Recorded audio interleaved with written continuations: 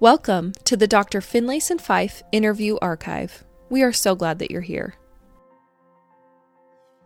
I'm excited to bring to you an interview I did recently with Dr. Jennifer Finlayson Fife.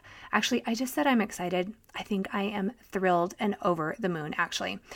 Dr. Jennifer Finlayson Fife is a highly respected and regarded therapist, counselor, and coach, helping couples, primarily LDS, but all couples, achieve satisfaction and pleasure sexually and emotionally in their marriages. I knew Jennifer in Boston well over 2 decades ago and have followed her teachings, her podcasts, her classes for a long time, and I admire her grace, her class, and her deep insight. I have links to her classes and her podcast in my show notes. I hope you enjoy her insights on confidence, perfectionism, and how we integrate our sexuality and integrity as an example to our children. Plus, we leave you at the end with a few of our own insecurities. So let's get to it. Here is my interview with Dr. Jennifer Finlayson Fife. All right, Jennifer, I am so grateful you are here on my podcast. Jennifer and I knew each other in Boston over 25 years ago. We went to church together. We had a mutual best friend.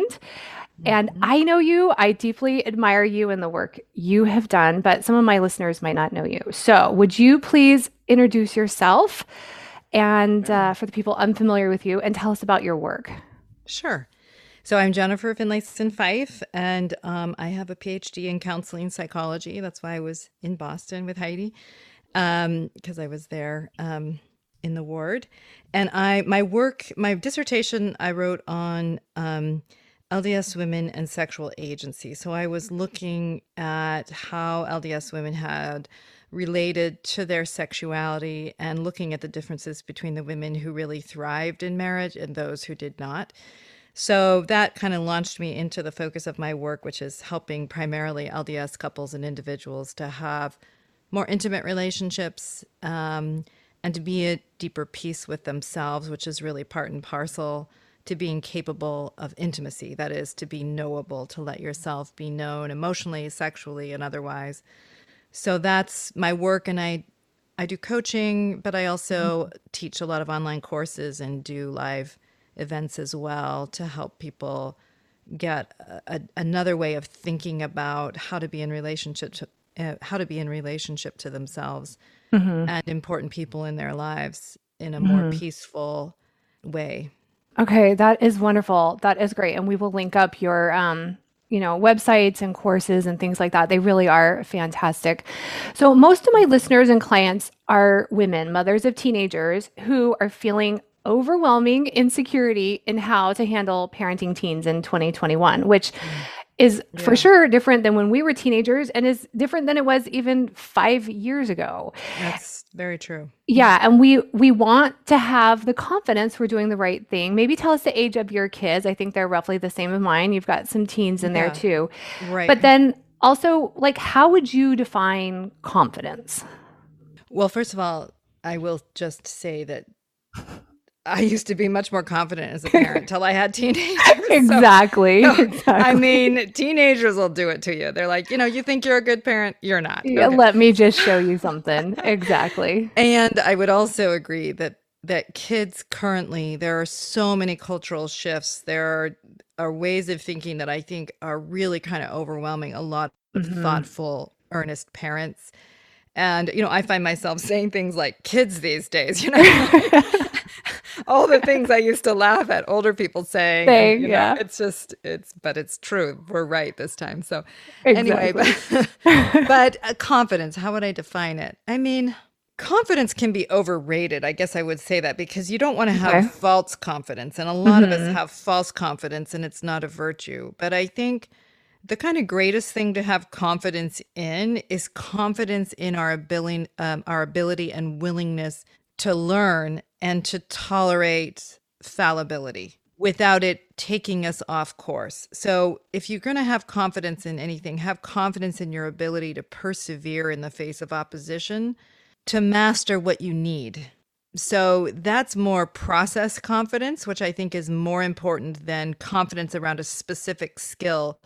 Because as soon as you encounter where you're lacking in that skill, which we always will, you should have your confidence undermined, because that would be truthful. Right, right, right, right. Instead of it kind of outcome or result confidence. Yeah, Yes, yeah, kind of exactly. Just process confidence. believing in your ability to solve things, believing in your ability to address things, even if Hmm. imperfectly, that you have enough confidence in your tolerance of that process that you will go towards it. That's what I think Hmm. is the most important. Those of us who are more avoidant or more anxious about our ability to handle adversity will tend to step away from where we're not capable, won't Hmm. take on challenges, and then even if we're not having our competency actively challenged through what we're Hmm. doing because we're avoiding, our Hmm. confidence in our capacity will go down because it's not being tested and developed. Right. And we're not okay, right, with the failing and the falling, which that leads really well to kind of the next thing I wanted to ask you about. Like a lot of the work I do with clients in confidence is really us dismantling their perfectionism that they have, Mm, which includes like helping them like really build up their confidence to allow them to make mistakes, to also mm, give themselves grace for like past mistakes or absolutely. inadequacies, and then to stop seeking this like imaginable flawless life. And one of the Right. ways it shows up is like, I want to make the right decision for my Yes. child. I want to have the right rules or structure.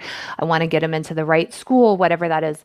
How would you see building confidence as an important tool to dismantle perfectionism?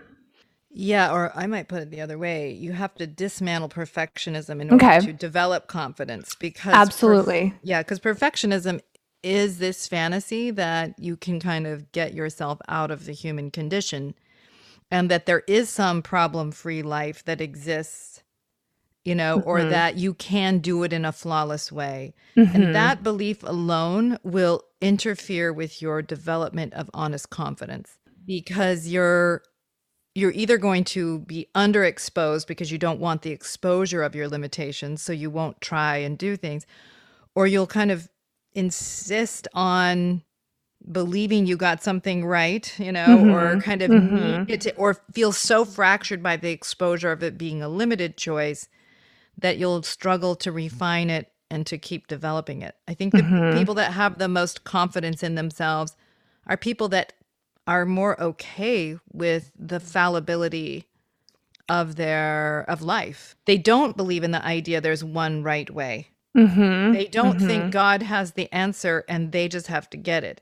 Hmm. They see it more as being earnestly engaged in a good cause, Hmm. that intention matters, that trying to sort out what's true and right and best, even though that's kind of that there may be multiple best ways, believe in the process of discerning.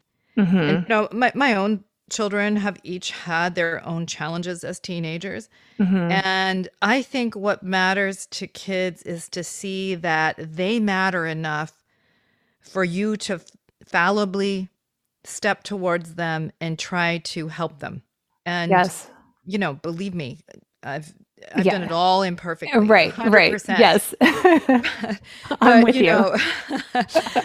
I'm like, one son who was especially struggling, said to me, kind of after he kind of came out of the thick of it, said, I'm really grateful to you and dad because I could track how much you cared about me. So even though Ah. we really didn't have the answers and I didn't know, were we expecting too much? Were we expecting too little? Were we Hmm. making too many Hmm. rules, not enough rules, Yep. and getting it wrong? A lot of, I mean, I Hmm. don't mean to say there was some right answer, because another thing he said was, I just needed to go through that. There wasn't really something you could have You done. could have It even was a, done yes, exactly. I just had to work something out with myself. And I know Hmm. he's right about that. Hmm. And I don't mean to say we got everything right. We didn't. But I think that there was no way for me to know other Hmm. than get in there and to try and to care, and to care enough about him that I was willing to look honestly at myself, let my spouse tell me what he could see about me and my relationship with my son, and vice Hmm. versa. Like, to just try and The sort out. trying, right? Like Yeah, just the trying again is that sense of confidence that like, oh, we're going to try again. Like yes, that alone, like we're not going to give up. that's right. And they can see it. Yeah. That's right. And I think that telegraphs to your child, you're worth my effort. And Yeah. this child was struggling with some depression and anxiety, and I think for him to map that was what allowed him to say, I need help. I do Hmm. need more help than I can provide for myself. And I think that just is an important message. One of the things I know in myself is I wanted to believe in some ways that I had all the answers, that if Yes. I And could or the just, answer's out there. If I can yes, just like Google it the right precisely. way or talk to the right person or yeah, Exactly. we have this false sense of Yeah. right somewhere. Yeah. Yes. And, that would be wonderful if you could Google the right thing as a parent, do the right thing, and everything's cleaned up and solved. And unfortunately, I think one of the hardest things about parenting is maybe what we also understand about God is the limits of control. That Yes. to tolerate that this human being has their own choices to make, their Hmm. own development to address, and I can care about it and I can care about them, but I can't make them rise to the occasion. I can't make them solve it. So I think that's a really hard thing. Yeah, yeah. Well, absolutely. Like for that realization, I have way less control Yes, than I even would like to have. Like in a lot of ways, because we want to control the outcome. that's right. So Yes. in terms of perfectionism, like I teach that perfectionism disconnects us from three people. Like the first, if people have Christian beliefs, like a savior who atoned for our sins is that first disconnected connection. The next one Hmm. is other people because we connect with others through vulnerability. So if we're trying to Hmm. be perfect, there's no Yes. connection. And then the last connection with ourselves because we can't develop any self-love and self-grace. And in Yes. that, we lose our sense of identity. We lose the sense of I'm a child of God or a human Yes. who's inherently flawed. So what are your thoughts on that and how do you think as women we can regain like this sense of identity of humanity and, confidence, however that would Yeah. go into that? Well, I think a couple of things about that. So I agree with you. It's Mhm. perfectionism interferes with intimacy with ourselves, with others, and with God. Mhm. Because you think I'm defective, I'm insufficient, so I don't want to be known, even to myself, Mhm. because I can't handle what I see. I can't Mhm. handle recognizing my flawed state. And that is an exposure of our underdevelopment of compassion in general, compassion Just towards ourselves, compassion towards others, compassion towards our human state, and mhm. believing in a God that has that same compassion. That's Mm. developmentally very important. The Mhm. fact that we may not have it yet, or that you recognize in yourself a harshness, very likely you've come by it honestly, either because you Right. grew, you grew up in a harsh environment, you internalize that way of relating to yourself. But even if you grew up in a relatively loving environment, compassion is something you develop. It's a capacity you can develop over time Over time. Mhm. to learn to offer yourself grace. Now, I don't mean Mhm. indulgence, like, oh, whatever, it doesn't matter what I Right, do. right, because that's not love. Right. That's not love, exactly. And that's not even good to yourself because, I work with clients who are so afraid of failure that they step back from everything. And it's a kind of indulgence, but they still feel terrible about themselves. So, allowing yourself to be human, allowing others to be human, and loving in the face of that inherent vulnerability. Like, I think you were just saying, Heidi, like when just tolerating what you can't control and Mhm. still loving in the face of that uncertainty, in the face of the anxiety that's a part of that, is, I think, spiritually a step forward. And I Mhm. think Christian theology is very much this theology, that Mhm. Christ talked very much about a relational quality of our faith, to know Mhm. and be known, that it's in relationship to the divine, in relationship to one another, that we come to understand truth and to become freer.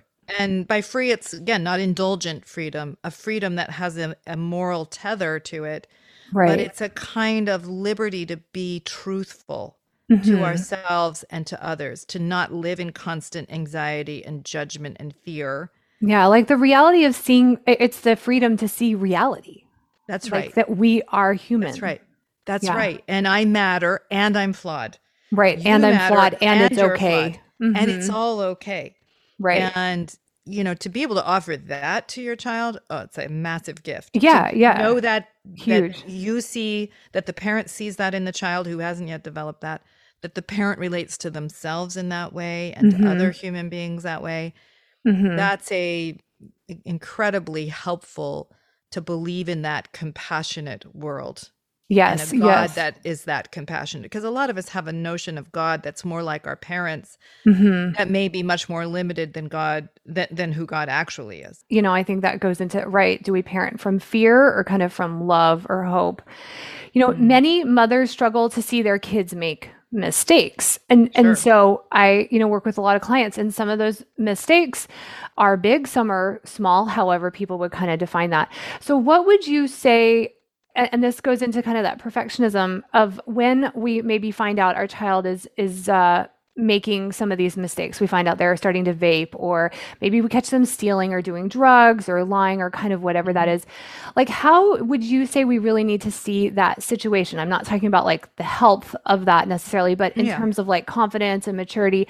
And I will say the number one thought that people come to me, the biggest obstacle, and I see it in myself, in my own head, is that we think they shouldn't be doing this, like shouldn't, right? Yes, right. So what would you say as some counsel to get over that? Well, first of all, when you freak out, just be kind to yourself, because it's hard. It's really hard when you had It is hard. kids Yes. underfoot, and they were, lots of work when your kids are tiny, but at least you have high control, right? Yes. Yes. So it's intensive in a different way, but you have a strong sense that they're referencing you for every decision, and so at least you don't question where they are at 9 o'clock or whatever, 11 o'clock at night. Right. Or what they're doing online or whatever. Yes. Exactly. When you're trying to birth adults, which is what adolescence is, they're pushing away from you, and they're starting to reference their peers, and they're starting to figure out who they are, and they're exercising their agency in ways that may very well work against them. Yet they're trying to sort out who they are. It's a very insecure time. It's where they're referencing peers for better or for worse. And they are going to be making mistakes. And you don't need to like it. You don't need to enjoy any of it. Right. However, which is really good news for all of us, right? Like nobody else is enjoying this. No, and it's and having compassion for yourself as a parent and your child during this difficult, awkward, challenging time. It's sort of like crowning the same kind of how much you enjoyed it when you're giving birth. Right. Good You're analogy. crowning Yes. and birthing an adult. Okay, it is not fun. Right. And there are no epidurals. Right. There's no epidurals, exactly. Right. Yeah. So I think compassion just for yourself, and then I think better than they shouldn't be doing it, to say, who is my child that they are doing it? So what is going on? And I don't want to come in there with judgment and harshness and all that, because that's going to interfere with my ability to be useful, to know where to set limits or how to respond. But what is it expressing about my child that they're making this choice? Okay, I love that. Is it that they're lacking friends, that they want to fit in? Is it that they're in a lot of pain and anxiety? That's why they're vaping or whatever the thing is. Is it that they're trying to self-medicate?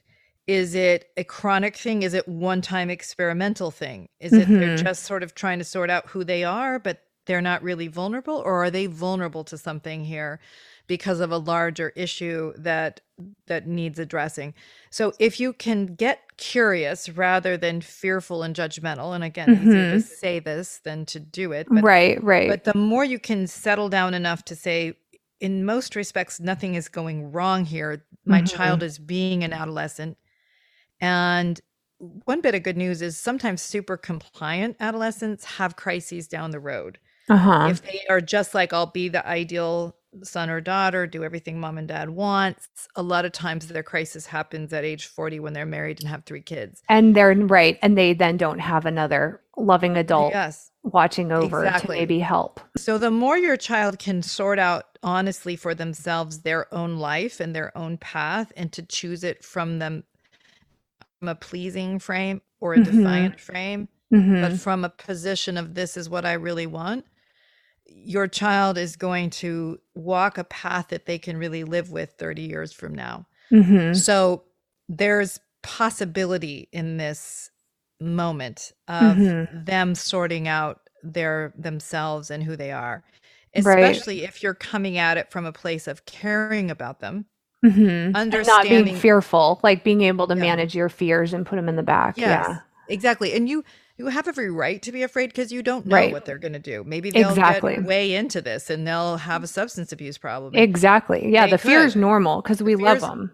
We love them, and it's up to them much more than us. That's the other problematic part of this whole plan.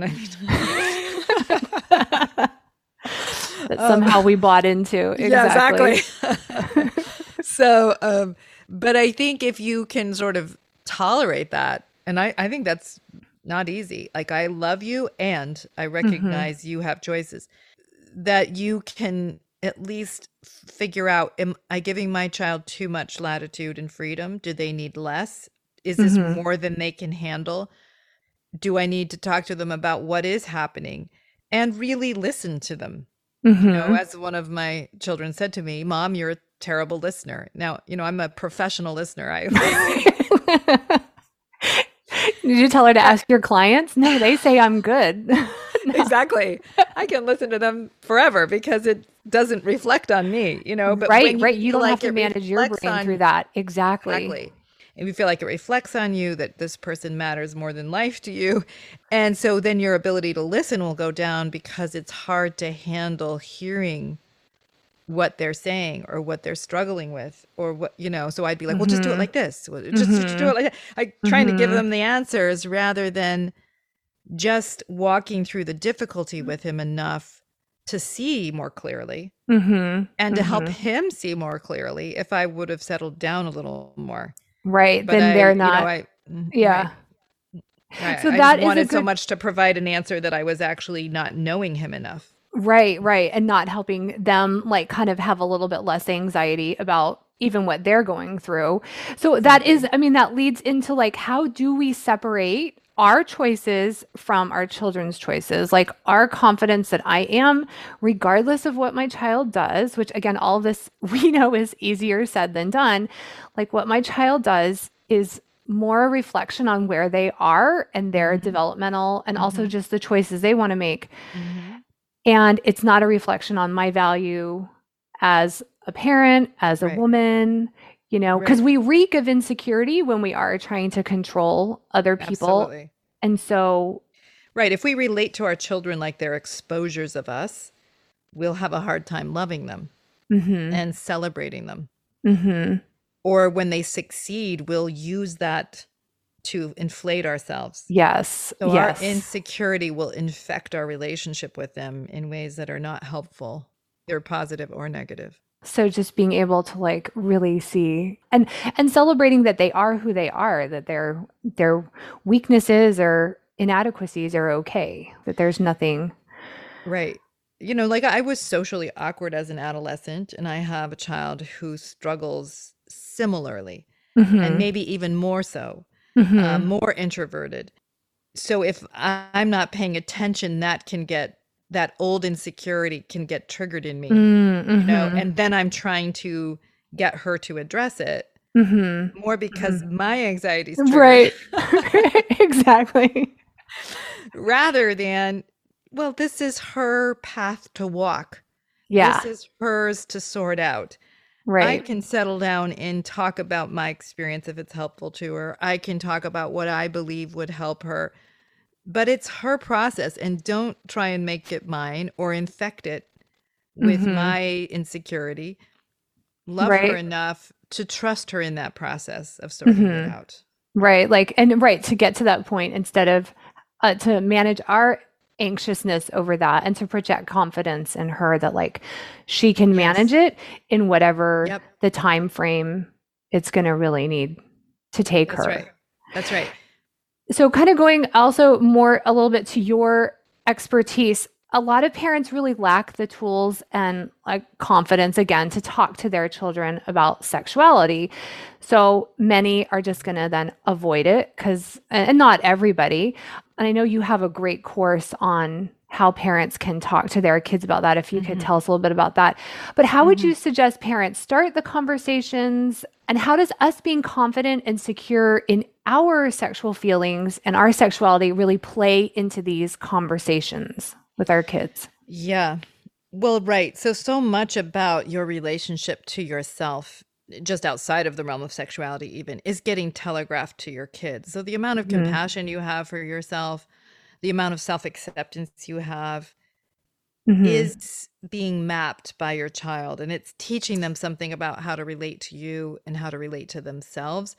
So I know for some of you that probably sounds like bad news because you're like, oh, great, I've got all my insecurities. Oh, no, right. We don't really have another possibility. We have to kind of tolerate that. But I think that it's similar to sexuality, which is, where we have to tolerate that we inherited what we inherited, either in our relationship to ourselves or in a relationship to sex. But we can improve that with deliberateness. And so that any growth we do within ourselves, first of all, makes a difference for our kids. So the more at peace we are in our own skin, the more at peace we are with the fact of being sexual beings, just that alone is very valuable, because this is happening often at a nonverbal level for kids. Is like, does mom like it when dad touches her? Does mom pull away? Does mom seem comfortable with the fact that she's attractive? Or does she feel like, is she always hiding her body? She's super critical of herself. Those kinds of things our kids are tracking about us. So the more work you just do on your relationship to your sexuality, the better for your kids. And I have, courses on that are just about like women and men, each looking at what the messages they've learned about sexuality and embodiment and sensuality, and how one can rearrange that inside of themselves, that sexuality and goodness are connected to each other and in fact an inherent part of a joyful life. But then when it comes specifically to our kids and being good mentors to them, you need just a good roadmap of where your kids are developmentally and where you can be influential in that process. So the course you're referencing, How to Talk to Your Kids About Sex, is just a course that gives you like what kids at age 2 benefit from, age 4, age 6, 8, and then what adolescents need from you.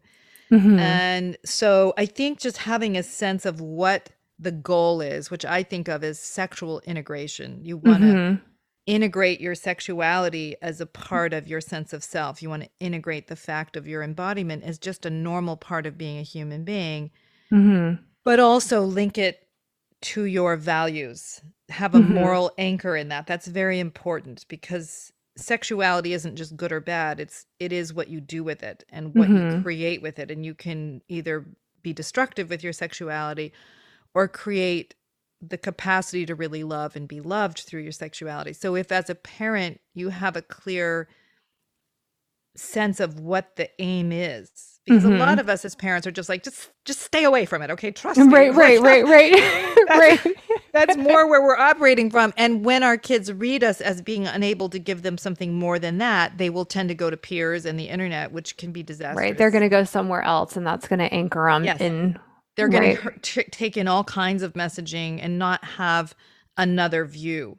So as hard as it may be, we live in a time where parents really need to get educated enough about the process of emerging sexuality and what the larger goal is, and then what your role is in that process, so that you're not just afraid of it and trying to get away from it, and you're giving them at least a meaningful frame in which to reference when they're going to hear a lot of other ideas. And I see this with my kids. They hear things from friends, they hear things on the, they read things on the internet, whatever, but they also have another framing that was offered to them consistently that I think then they are sorting out who they are in that, which is a process that belongs to them, but they have the ability to reference parents who are at peace with their sexuality, who love each other. And love each other, love them, like have That's some right. structure. And if there's that sense of trust, They're much more likely to trust your messaging because they trust you. They trust what you've created in your life.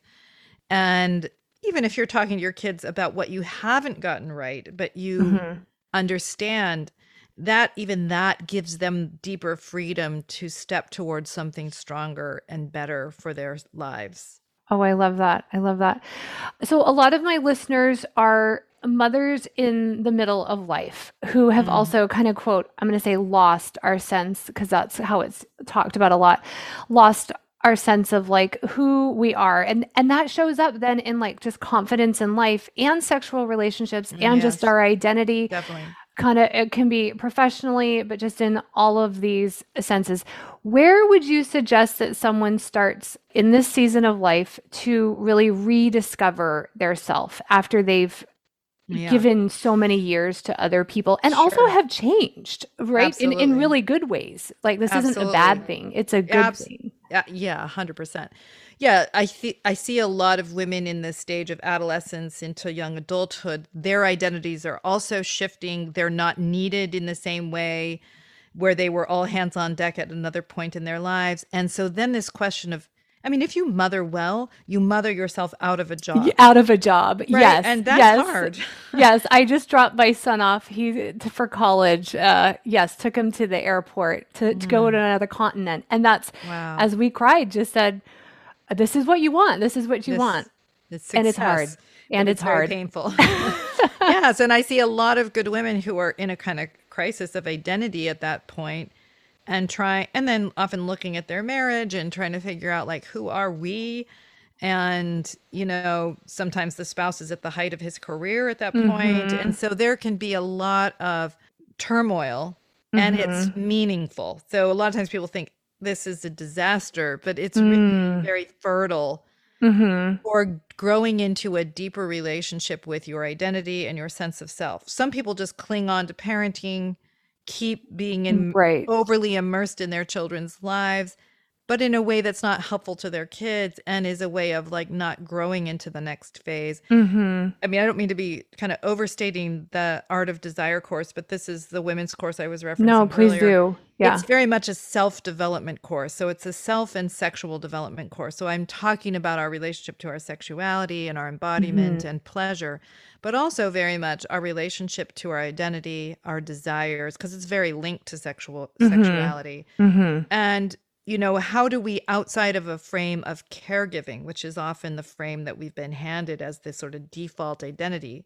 how do we have a relationship to our other capacities, our other ways of being in the world? And how do we, because a lot of women learn like this sort of selfless identity. Like we have to relearn that our needs and desires are valuable and are equal because we've spent sometimes a couple decades putting someone else's needs above ours. That's right. And that's valuable. And it's meaningful work to do that when, especially in the earliest stages, children survival depends upon that sacrifice and that prioritization. But a lot of us have learned that's the only way to be a woman. Or if you're a good woman, you will always do that. And that becomes its own liability because the mother who doesn't grow into other aspects of herself never feels good. She never feels good about herself. So her children, as they get older, will start to caretake her, and caretake her sense of self and so on, often by needing her or reassuring her. And so it's a real gift to your children to grow into the other aspects of self that you put aside for a while, to be more at peace with who you are, not just in a self-sacrificing role. That is beautiful. That is wonderful. Okay, so I thought I would wrap up this discussion on confidence by you and I just doing something fun. Let's share with our listeners something we're insecure about, since that, of course, is a great way to relate to other people, because I do talk so much about confidence and I I still see so many insecurities in my own. Like, I think that's actually the beautiful work, or that's a beautiful product of this work is to realize, to see those things in ourselves and to still go on to realize they're okay and to kind of love them. So I'm going to ask you, what's something you think you're insecure about? It can be anything. When I came up with this question, I realized, I still have those feelings of insecurity when I post anything on Facebook or Instagram, or we're doing this interview on a Wednesday, my podcast release on Wednesday. Anytime I put something out, I still have that. I think that's valuable just to tell people, to like share, even like with youth or other women, that like those things are still there. And I just work to put them in the back seat and to have something else. I also am pretty insecure about some things I have to cook. I will say that. If someone asks me to do certain things in the kitchen, I'll be like, I don't know. So what about you? What are some Okay, well, I share both of those insecurities. I have more. I mean, yes, I have a lot more too, but I mean, putting things out there is just always to kind of show a part of yourself. Yeah. And to take the risk of invalidation. And, I still often get that invalidation, and I never like it. But so that's kind of just it's doing the work we do. It's part of doing it. Yep. You just kind of have to handle, if you're going to be out there outward facing, you're going to get other people's things, comments, but also not as fun things coming towards you. And I think for me, it's about just normalizing that for myself, but that doesn't mean I like it, and it doesn't mean I'm not insecure about it on some level. Let me see. I mean, I'm very insecure in my capacity with sports, because I'm very bad at them. I mean, I like did things like long distance running, and I exercise, but any kind of team sport, I think I wasn't especially coordinated, but also I didn't have binocular vision, so I don't have good depth perception.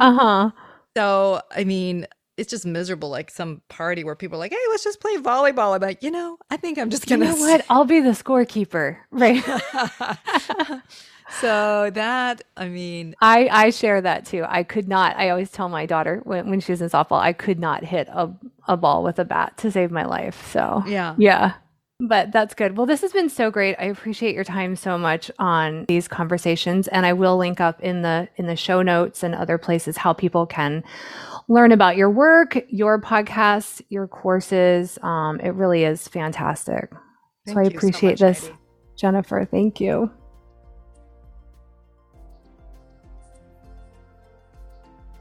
If you enjoyed listening to this episode, we ask that you please rate and review the podcast so that more people can find and benefit from this information. If you'd like to learn more about Dr. Finlayson Fife and the work that she does, follow the links in the show notes below for more information about her online courses, live events, and her free Facebook group.